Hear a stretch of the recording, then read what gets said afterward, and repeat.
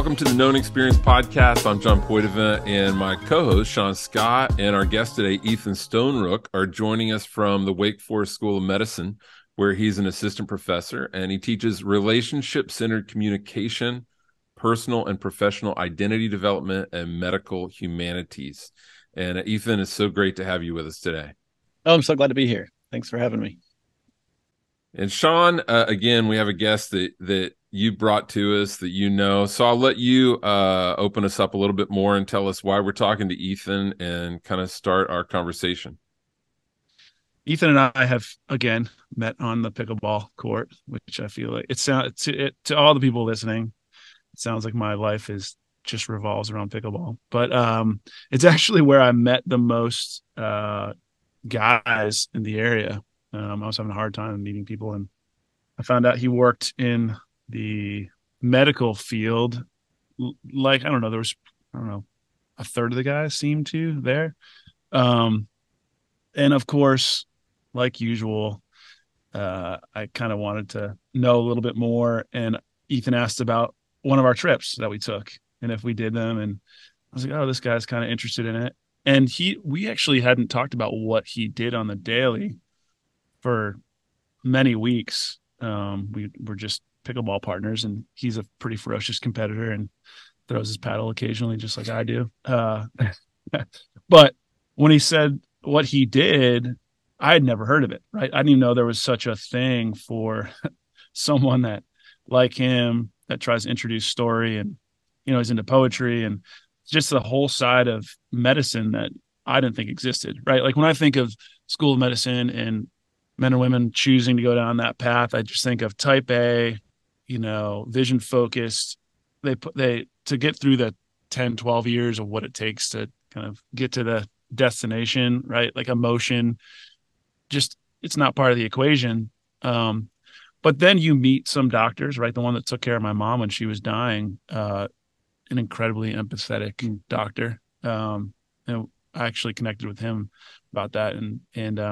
So I guess the point was I thought it was rare. I've ran into guys occasionally that seem to have that turned on, but this is what he does, right? And it completely aligns with what we're trying to focus on. So my bet is a lot of people didn't know that a guy like Ethan exists to help those in med school and maybe beyond. I'm not sure if you do it with actual, doctors that are practicing, but it's good to know, and hopefully it's a growing emphasis in the field. So, yeah. So what Sean said was interesting, that you go through this 10 or 12-year journey to get to a destination. And a lot of people find when they get to that destination, it's at a bedside looking at a patient that's suffering. And all these faculties you've learned to critically think and solve clinical problems are very important, obviously, but you're facing a person that is super unique. They carry a story with them that you have very limited access to, and caring for them in an empathetic way, forming a therapeutic relationship, a partnership for decision making is fully dependent on honoring them as a human. And so if you've left all that stuff behind as you've gone through this process, you're not going to do that well. You could know everything in the world about treating cancer, but how are you going to usher that person into a conversation about death and dying, for example? So what I do primarily, my goals at the School of Medicine here are to engage students in narrative in a way that builds habits of noticing in them. So they're looking at a patient, beholding their face, noticing emotion, seeing what family members are doing, looking at posture, leaving room for silence, and probably more than anything, leaving room for mystery and curiosity and questions internally, to sort of honor that experience for patients. So one of the ways we do that is we engage in film or poetry or short fiction, and we pick it apart like you would in a film class or a poetry class. So we'll read a poem in class, or they'll read a short story before they come, and then we'll spend 45 minutes to an hour picking that apart. What about this did you love? What kind of gut feeling did it give you? I'll pull up the emotion wheel, which I'm sure you guys have been exposed to at some point. And a lot of these folks haven't even considered that some of these are emotions. I had a professor in a meeting recently that I proposed this idea that when you bring up hot topics in class, consider bringing up this emotion wheel. And he looked at the wheel and he said, there aren't this many emotions. There's hunger and anger. Hmm. And so I try to engage these things to Wow. wake up a part of the real human part of these students, or not even to wake up. I think it's probably awoken already, but to foster that as they go through this more didactic, really clinically heavy education, to foster that other part of them that brought them here at the first place. Yeah, Sean had talked about what you do, but my mind is blown right now. As someone who spent way too much time in hospitals and with doctors over the last 12 years, so I have to ask, how does traditional medical training teach doctors to relate to patients relationally? Yeah, so I think the model changed in the last, I don't know, 50 years, but the historical model was pretty paternalistic or patronizing, where typically a male provider, a physician would come into the room, tell you what they figured out is wrong with you, and tell you the treatment that you need to comply with. And it's changed probably in the last 20 years or so, where it is more of a partnership. But I don't think medical school curricula over the last 20 years has changed too much. We've included some things like building common ground and reflective listening to some degree, but I think students show up and the material is so hard. Like the cognitive load of this material is so much that when the students get to the class where they're learning communication, it's sort of like a one off. Right. Like, I know this is important, but I just don't have space in my brain for it right now. Mm-hmm. So I think my primary goal, or not my primary goal, but the starting point for me has to be buy-in, where I have to convince these students that story matters and that communication matters and that feeling listened to and heard and understood has to be the bedrock of really any relationship, but especially a relationship that tends to be hierarchical, or somebody seems to have the corner on the market of agency and knowledge. And so putting in a foundation of shared understanding and feeling understood has to be the bedrock of that. Right. And I think one of, John, your question was their external training, right? But the external comes after they deal with their internal, right? Everything's an output. It's, again, from my perspective, it seems like the journey is about the external knowledge, proving your mastery of knowledge, caring for the patient. But one bedside is followed by the next bedside, is followed by the next, which is followed by a lawsuit or whatever, which is followed by a death. So that external load is extremely high. So how do you say, hey, the external stuff, yeah, it's difficult, but your internal processing, knowing yourself, right? Knowing when you're at a limit that needs to be addressed, even in school, right? Mm-hmm. I'm sure they redline a lot. So how do you approach that?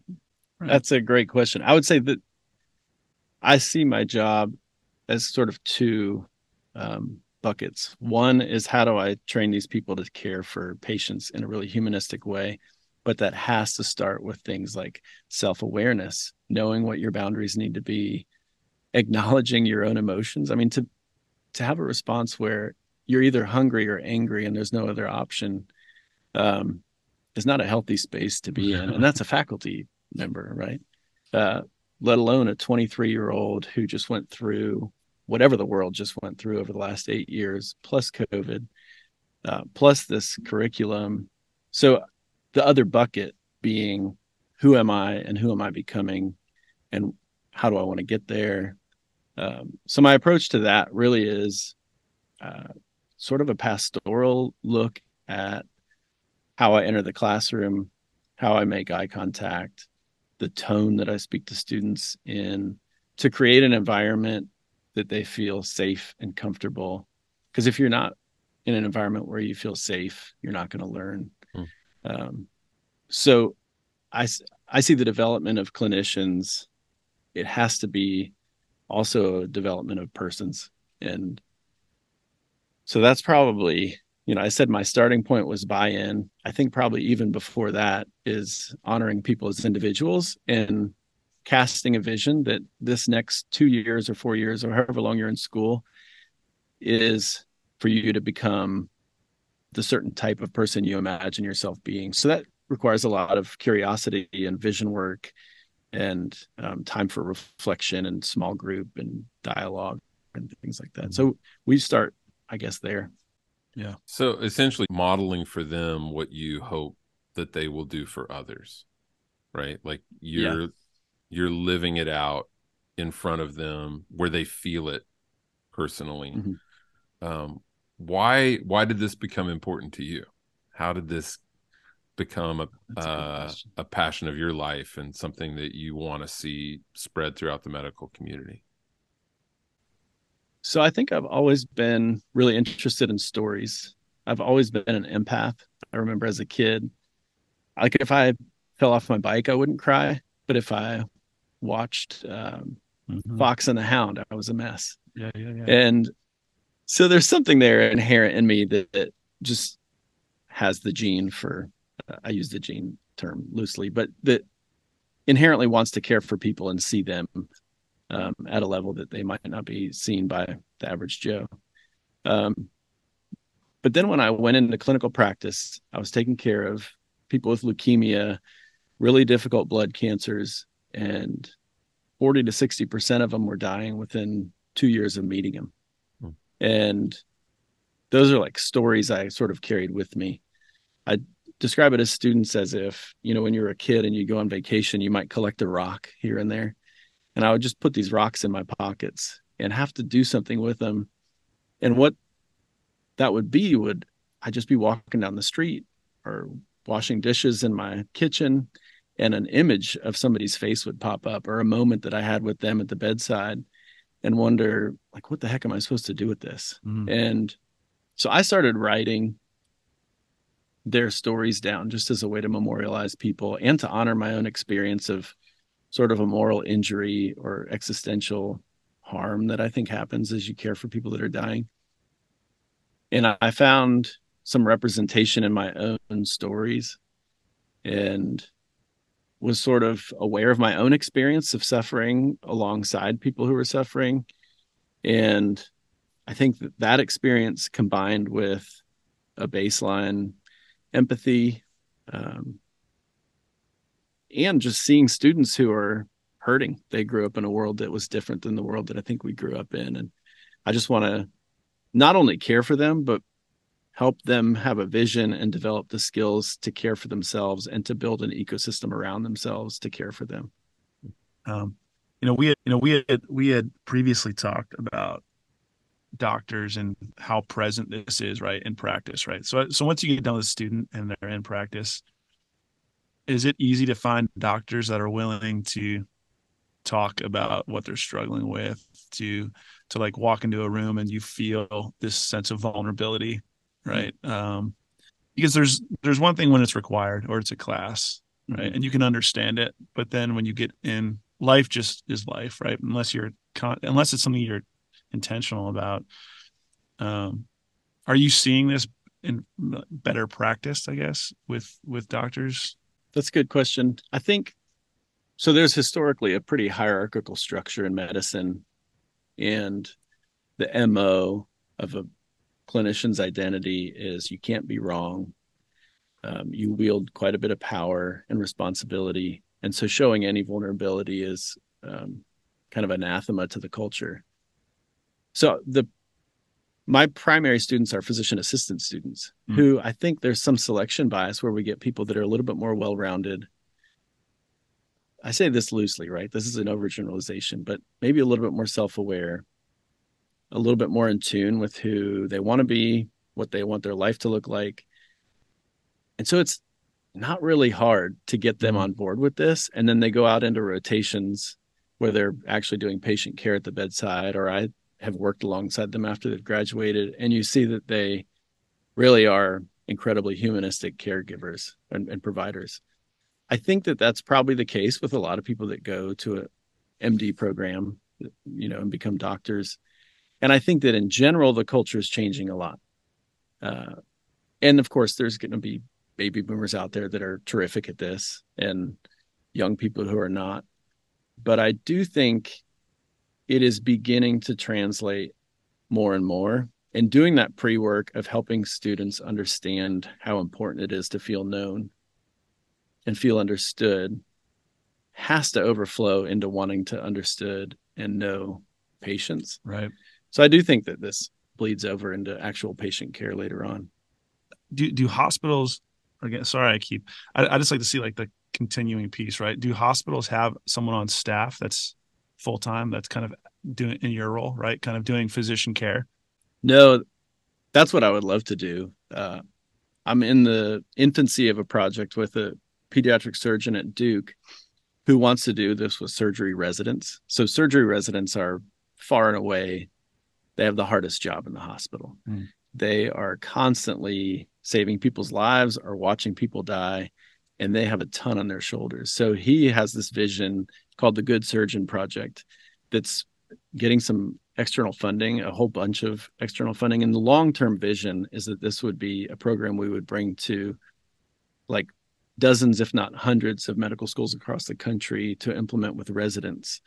Now, that's different than implementing it with a 50-year-old that's been in practice for 2 decades and probably has some degree of baseline cynicism at this point. And we're almost all working in large systems now, which brings its own set of challenges and cultural cynicism that's sort of in the water.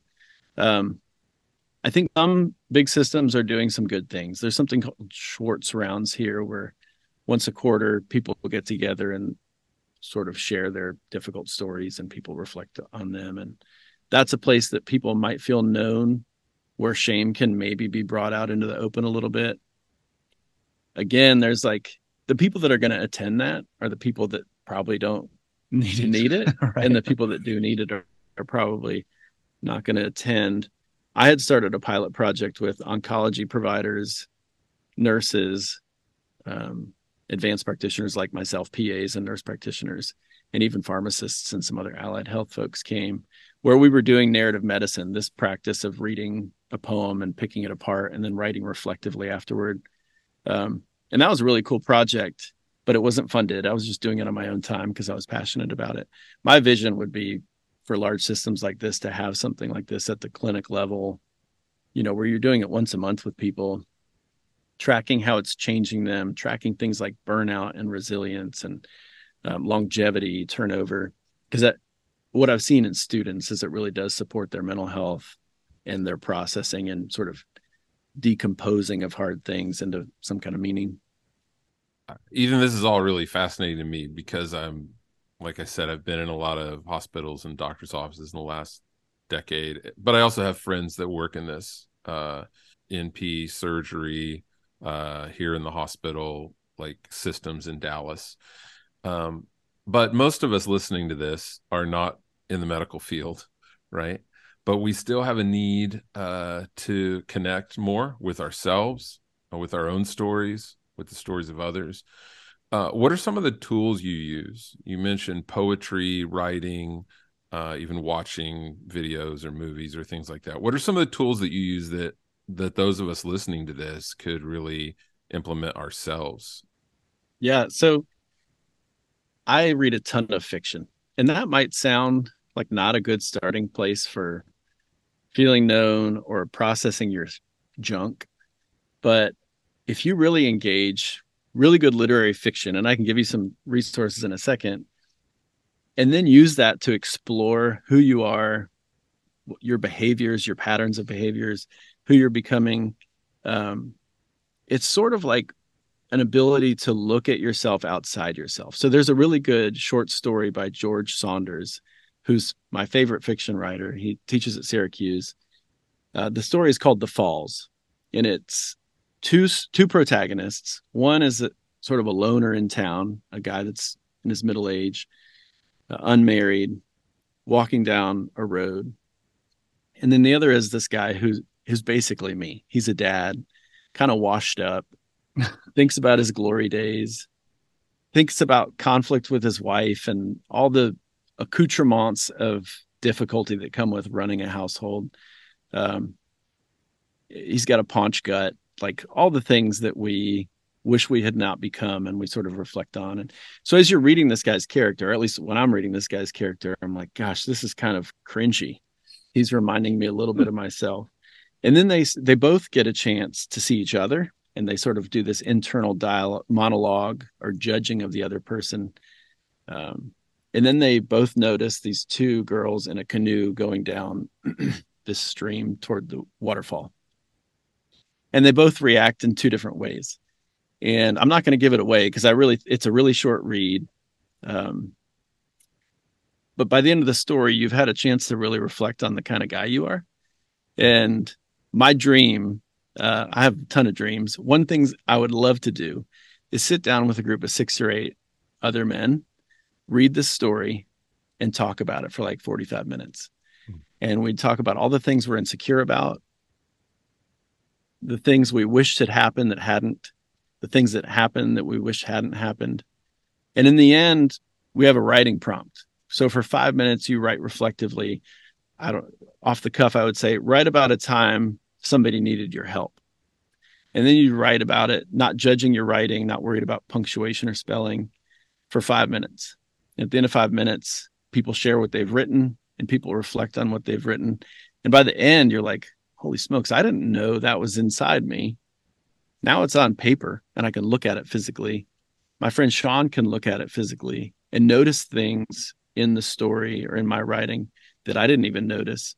And by the end of it, this magical thing that's very non-scientific happens where it's like, oh, this sort of trope I made out of myself, the story I'm telling myself at the age of 40, I have 4 kids, a wife, full-time job, 25 handicap. The story I'm telling myself about myself is a little oversimplified. Like maybe I'm more of a complex character than I think, and maybe deserve a little bit more grace or accountability for that matter. Right. So that's one way I think I've developed a little bit as a middle-aged man, is engaging in sort of self-awareness or self-analysis through some other third-party material, whether it's a piece of fiction or poetry or film. You know, pickleball even plays that to some degree. Like Sean said, I throw paddles every now and then. I have to reflect, am I still the 12-year-old that punched some kid in the good game line? Kind of. Well, Ethan, that exercise is something we will absolutely let you do. We'll bring you on the next known adventure, and we'll do that sitting in Montana, overlooking the mountains. That sounds like a good setting for that. John Eldredge says sometimes you only understand your own story when you hear it told by someone else, and I think it's that same experience. And we'll put other suggested reading that you have in the show notes here. Any other exercises that you'd recommend for us? I think that one's fantastic. I mean, I'm going to do that this week. Let me think about other exercises. I mean, I think just guided conversations, right, in general are really helpful. Most of us grew up in a culture that's like, what does masculinity look like? And I grew up in the 80s and 90s. What do I carry into the 2020s as far as what masculinity looks like, or fatherhood looks like, or being a husband? So having somebody ask me good questions, I think, is really important. Doing things like listening to podcasts like this or being on a podcast like this is really important. But I talked earlier about buy-in. So when Sean and I show up to pickleball, we bring a certain expectation of other people. Like, I don't want this just to be a conversation about the playoffs. I would love to find out who you are, what makes you tick. Why are you still in your marriage? Why do you still coach your kids' Little League team? Or why are you depressed right now? Could we have a conversation about that? So the buy-in part is, how vulnerable are we willing to be with each other? And that can be really dangerous and feel unsafe depending on what our experiences have been and in what context we had those experiences. So were you in a toxic church environment or high school baseball team, where vulnerability was a liability, versus vulnerability can also build connection and trust and growth. So how do we bring ourselves to whatever environments we're in to help recruit our own vulnerability and courage and recruit that from other people? So I'm not answering your question in a concrete way, but sort of a spirit of being and a commitment to ourselves going into a situation like, all right, my two commitments are I'm going to listen and I'm going to find a place to be vulnerable, or I'm going to reflect back what somebody said to me and look for a place that we could unpack something that sounds important. Yeah. I mean, I do think you're answering it in a concrete way, in that we're bringing mindfulness to everything that we do. It's not a compartmentalized thing of like personal reflection off when you have time for it. It's going into a meeting at work, it's going to pickleball, it's wherever you are at the gym, right? Like, am I aware of the people around me? Am I interested in their lives beyond just what we're here to do? That's right. Yeah. Well, and when you practice that, right, you can slip into that much easier, right? So when you first start, it's kind of like we're setting a time and place. This is what we're doing, right? Like this is the objective, right? When you go to counseling, that's what you're there for, right? And no one really knows. But when you start practicing that, and I think what I've shared to Ethan and a couple other guys, even with pickleball, right? For me, being the newer guy in a town where I feel like everyone knows each other and has for 20 years, right? Where it's like hard. And they're at a stage in life where they have families, right? So we're not 22-year-old guys that can hang out all weekend, all the time. We have very limited time. And I know that. So, but I've practiced, it's always on my mind, like, hey, I love playing with Ethan. He's a good athlete. I saw a guy that had practiced it, right, and that's probably why I slipped into it right after pickleball. There was no, okay, this is sharing time. Right. It was like I was thinking about it and I wanted to talk about it, and he was immediately tuned in, right? But it's because he practices it, and I think that's what whether it's medical students or other men, is initially it is awkward and it feels like this additional class or an additional task that you're not really bought into. But then when you start seeing the benefits, when you make that disciplined decision to show up in that manner, it becomes not an uncomfortable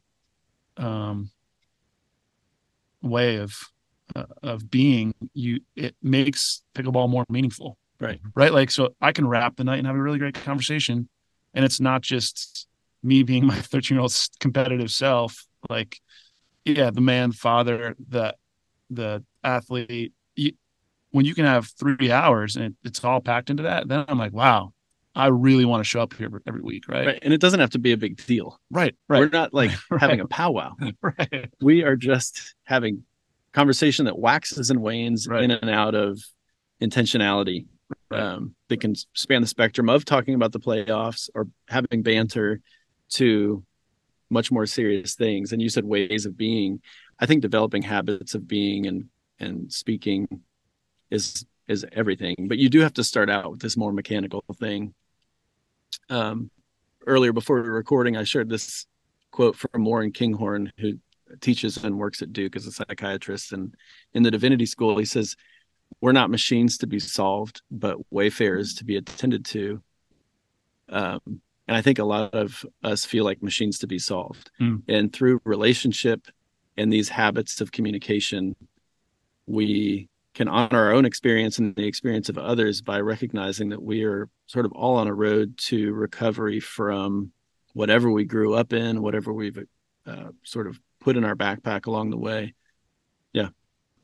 Is there a story that you have, and obviously it's the medical field, so nothing can be specific, but where you saw, or one of your former students or a colleague told you about a moment that was really special, right? Where this moment with it could be just a colleague, it doesn't have to be a patient, but where that human side was profound and that stuck with them, right? Do you have any? Yeah, I can think of two stories come to mind right off the bat. I'll tell one of them. So this was probably 8 years ago. I was caring for a man who was late in life, had leukemia, and he had relapsed. So his leukemia had come back after a transplant. And I was doing a bone marrow biopsy on him. And if it was positive for leukemia, he was going to go home with hospice. He was in the hospital. And if it was negative, he was going to get more immunosuppression, continue the long road of recovery versus not recovery. And he was in his late 70s at this point. he was German, and his father had been a Nazi tank mechanic in like 1943. And I'm a person of faith. I don't bring that up often. I try to keep my cards close on that because people can make assumptions, and I want to love people for who they are and earn their trust legitimately and not for some kind of bait and switch. But he's face down on a procedure table, and I've got sterile gloves on, needle in my hands. And he turns around, and in this like beautiful German accent, he says, "Do you pray?" And I said, "Yeah, I pray. Do you want me to pray for you?" And he said, "I do, but not out loud." And so I just sort of silently prayed for 20 or 30 seconds. And then we did the bone marrow biopsy. He had leukemia. It had come back. And so that was, I think, 2 days later, discharged him to home with hospice and didn't talk to him again. But I was reflecting on, who is this guy? He comes to the US sometime in like the 80s or 90s. I think it was after the Berlin Wall fell, so early 90s. And the world he is born into is atheistic and just totally different framework for being than the world I grew up in. And we had this moment that was really less about me praying for him or asking me to pray for him, but we had built enough trust that he comes out of that world. Oh, and I forgot to tell you this part. He said, "I've never heard somebody pray out loud before." And he was almost scared to hear it, which is why he asked me to do it silently. I thought, like, boy, this is a moment that if somebody ever writes a biography about me, this belongs in it. Yeah. Just a huge moment for seeing the humanity in another person and honoring it for what it was. Like, he doesn't have to believe what I believe, but he has a similar hope that I have for him, and a similar despair at the same time. And there's a moment like that every week in a hospital that providers have. Last week, a woman that was intubated in the ICU but awake was trying to communicate something she needed. It was like stuck behind her endotracheal tube, this cry or petition, and realized it was water, the one thing I couldn't give her because she was intubated. And it was a powerless moment for me as a provider. We all come into medicine hoping to solve problems, and I couldn't solve this one problem. And one option are these stupid pink sponges on the end of a plastic stick. It's like a lollipop, but it's a sponge. You can dip in water and wet their palate, which is an insult compared to offering somebody a glass of like refreshing water. And so all I could do was make eye contact with her, put my hand on her shoulder, tell her I was sorry. And we just had this pretty beautiful but awful moment of eye contact and human exchange without me solving her problem. Mm-hmm. Those are the stones that we kind of carry with us around the hospital and when we go home. And one option is to sort of avoid them or harden our hearts toward things. And I think that leads to more cynicism than if we engage them to a healthy and appropriate degree, bring them out into the light for the people that care about us to see and speak to, and then make some semblance of meaning out of the hard things we experience. Mm-hmm. Man, there's something that you hit on there that we talked about before we started recording that I'd really like to hear you talk more about. And it also stems from that quote that you shared, those experience that you just talked about. You and I and Sean come from a faith background that there's kind of this sometimes overtly taught and sometimes it's just understood that our job, our responsibility is to fix people's existential dread. And I found that it prevented me from humanizing people, from really connecting with people and really loving them well. What's that journey been like for you, from coming from that kind of mindset to this very different experience that you're having and helping other people have now? Yeah, so the pressure's off. I remember the first time my dad found out I smoked weed in high school. The conversation was about how I blew my witness, that these people were not going to come to faith because of me choosing to do this very childish behavior as a 16-year-old or something like that. That's a ton of pressure to put on an adolescent.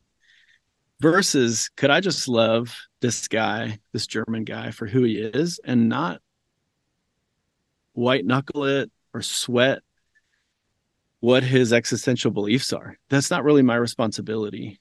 I think my responsibility is to be with people, which actually is an affirmation of the faith that I grew up in and still have, is that I'm only called to be alongside somebody. So it reminds me of this poem that I've kind of been mulling over. And at the risk of being pretentious, I'm going to share it. It's called The Christian Plummet by George Herbert. Down into the icy depths you plunge, the cold, dark undertow of your depression. Even your memories of light made strange as you fall further from all comprehension. You feel as though they've thrown you overboard, your fellow Christians on the sunlit deck, a stone-cold Jonah on whom scorn is poured, a sacrifice to save them from the wreck. But someone has their hands on your long line. You sound for them the depths they sail above. One who takes Jonah as their only sign sinks lower still to wrap you in his love. And though you cannot see or speak or breathe, the everlasting arms are underneath. Nothing in that poem speaks to convincing somebody's metaphysical worldview of something. It's just bearing the weight with them. And that's where it all is for me, whether it's my wife, my children, students, patients, you guys, somebody I meet on the pickleball court. How can we be together in your joy and in your suffering so that you're not alone? It's the most privileged place you can be on earth, no matter who the person is. Yeah. Well, I'll tell you what, I actually neglected to prep for this podcast like I do others. And Ethan texted me yesterday, hey, so what are we talking about? But like much of my life, I feel like when I'm not prepared, but when I know who the person is that's showing up, right? A really beautiful thing can happen. And I think today, having it be completely unscripted, like there was not a question I had written down coming into this, right? It was, I was unprepared. But Ethan has really given me more to think about and has opened up kind of our eyes to what's happening behind the scenes with these young people that are kind of wandering into the depths of what it means to care for others. And I think ending on this at this spot after you read that is appropriate. So, man, John, that was a good one. We're gonna have a lot to talk about in the after show portion, but really appreciate it, man. I'm not going to give people, he's not a social media guy, so we're not going to give you his socials and all that kind of stuff. I don't know if you have any way that people can contact you. Yeah, you can contact me through LinkedIn. You can find me on the Wake Forest School of Medicine website, where I think my email is posted.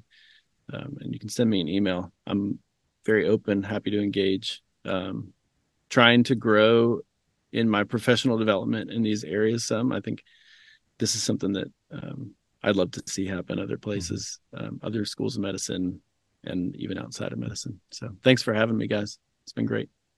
thank you again, Ethan. And for Sean, thank you for joining us today. And once again, we hope that you will experience the power of being known.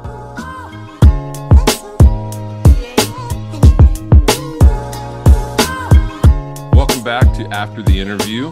This is where we just take a few minutes and talk about the conversation and what stood out to us. And Sean, if you want to go first, you can. I got a lot of stuff that this stirred in me that I've been thinking about. No, I think you should, because I tend to be the guy that likes listening, and I'm like, oh yeah, that's right. Let me talk about that too. But yeah, go ahead, man.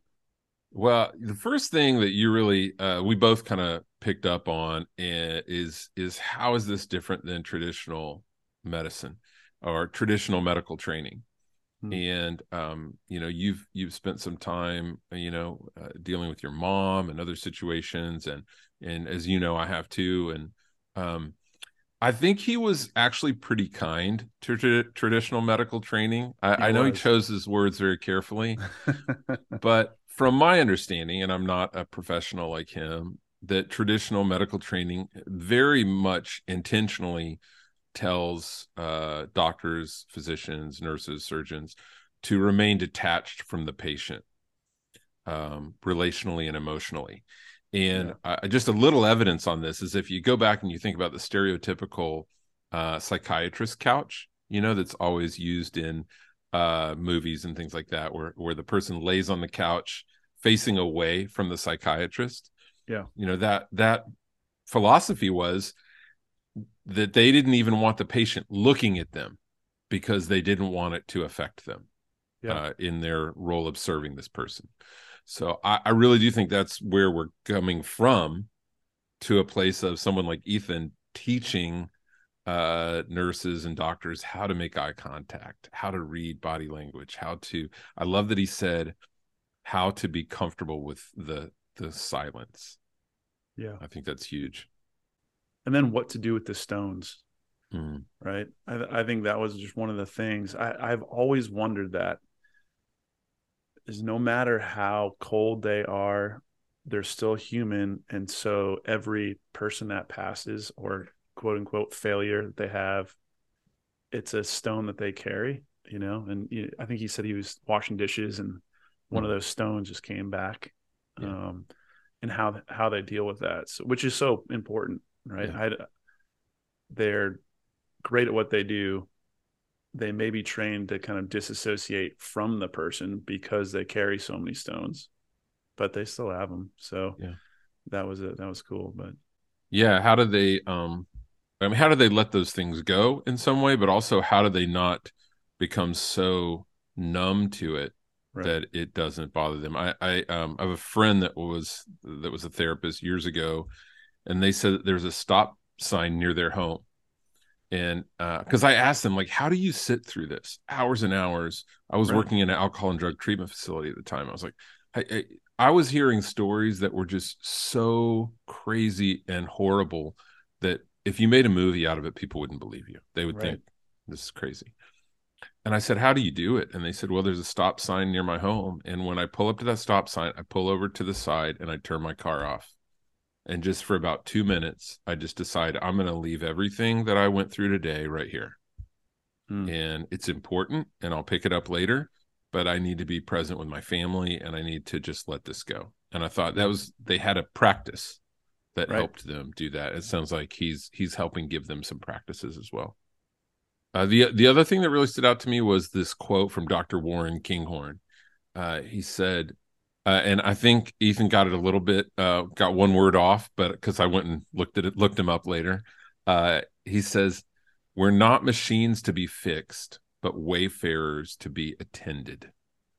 And I've thought of those ideas in different ways, but the language there really connected with me.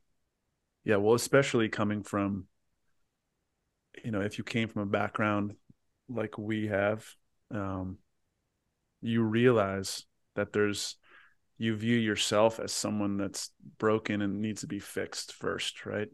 And it's this constant state of, oh, what else is broken in me that needs to be fixed? And it's not, it affects, again, if you're a person of faith, right, it affects just how you value yourself, and how much you care to attend to the person of you, right? Mm-hmm. Instead of just this fragmented individual that has a lot wrong with them.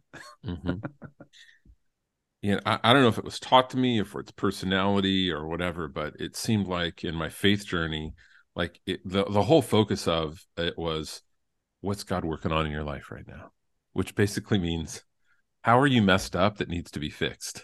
Right. And that was like the hyper focus of the relationship was, okay, what do we need to work on today? What's wrong with me today?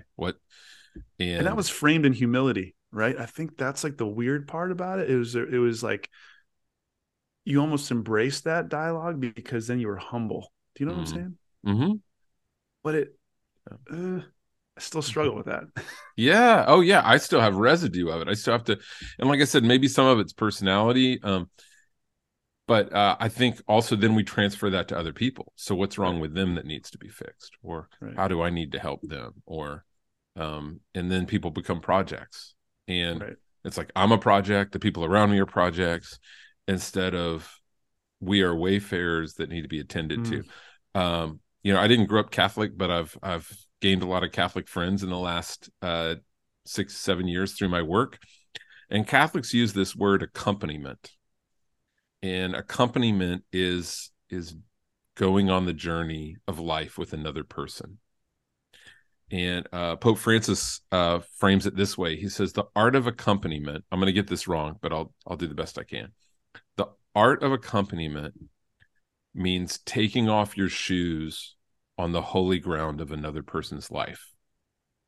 Now, that's way different than I'm here to fix you, right? Right. That's right. That's like, I'm here to journey with you. And the fact that you're letting me into your space is sacred. And I need to honor that before I do anything else. And that's something I want to carry with me more every day in my relationships with other people. Yeah. And my relationship with myself. Good. All right. What else stood out to you, Sean? No, keep going, man. This is good. I got to hold this.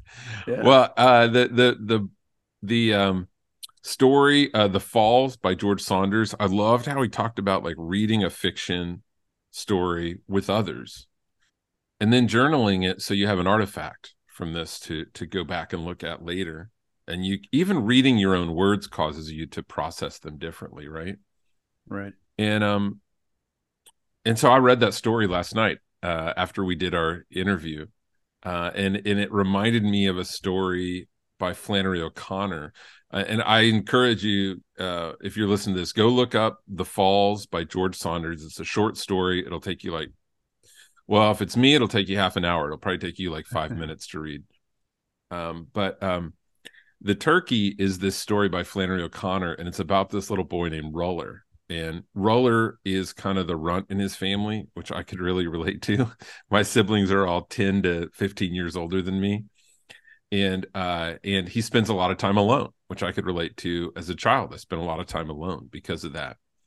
And his family kind of thinks he's odd because he spends so much time alone, which I could relate to that as well. Right. And Roller, he decides for Thanksgiving he's going to go shoot a turkey and bring it home, and finally everybody will think that he's worthy, right?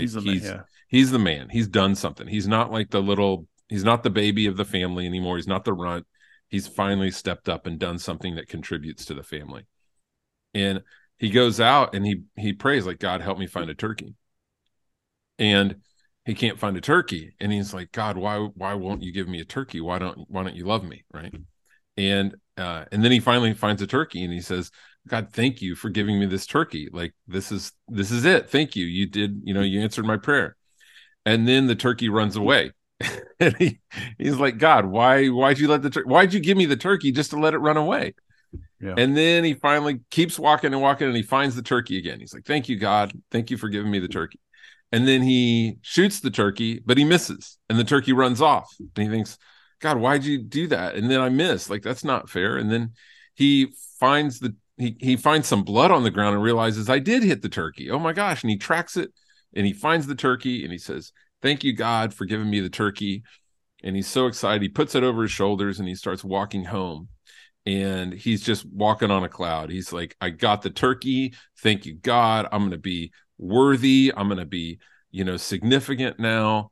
And on the way home, he sees these boys that used to pick on him in school. And he thinks, man, I'm going to show them I got a turkey. Now they're going to think I'm the man as well.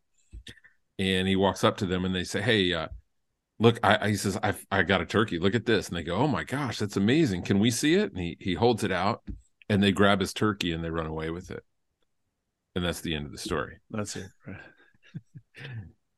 But, when he said that fiction helps him with and his students with self-awareness and really recognizing things as self-discovery, at first I was like, really, fiction? And then I remembered that story and I thought, in that story I saw myself. Like, how often do I judge my worthiness by others? How often do I judge whether life is going well based on like temporary circumstances? Yeah. And it kind of reminds me of that story of the Chinese farmer, right? Yeah. With the son, Right. which I think enough people have told that story. Google the story of the Chinese farmer. But right, did that story resonate with you like that? Oh yeah. No, that was I think I was late to that story. The first time I read it was 2 years ago, I think, and it was because of Tom Brady. He posted it, but yeah. I think what Ethan is trying to do in that world, he talked about poetry a lot. He's somewhat of a trailblazer. Because I don't think it's as common as maybe you'd think it would be, a focused effort, right? There may be seminars, right?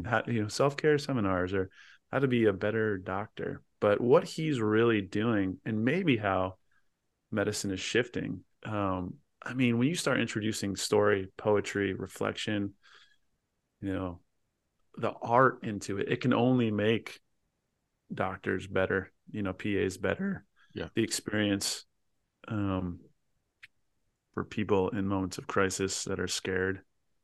That was just an amazing thing too, is when he just talked about being there, the power of just, that moment, not fixing it, not giving them a false assurance that they couldn't back up, but just the moments that we share that could be full of bad news, but they, to show up, and it may just be silence or silent prayer.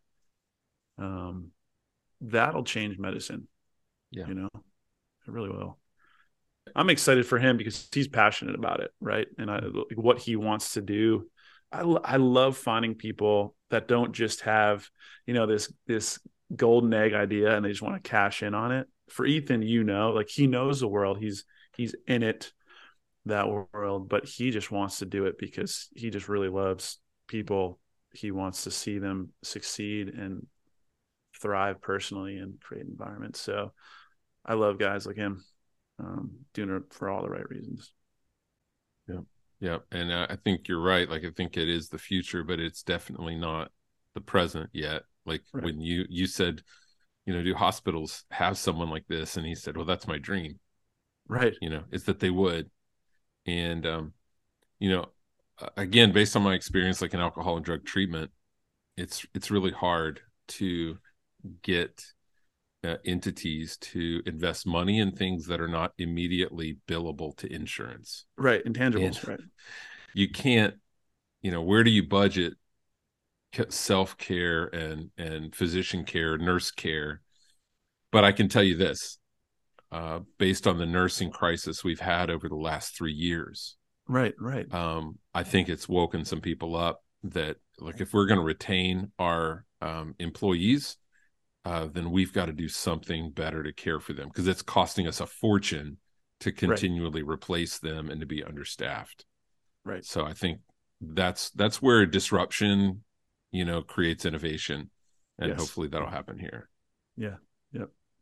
Yeah. This will be a great one to share with a lot of people I know in the medical field. So, well, anything Yeah, I else, mean, if buddy? you're listening to this and you most likely don't work in that field, I encourage you to share it with people who do, because as I've done a little more research on Ethan and Dr. Warren Kinghorn, there's a ton of stuff out there. We're going to put it in the show notes where you can direct those people where they can get more resources for help for things like this. So share it with your friends that work in the medical community.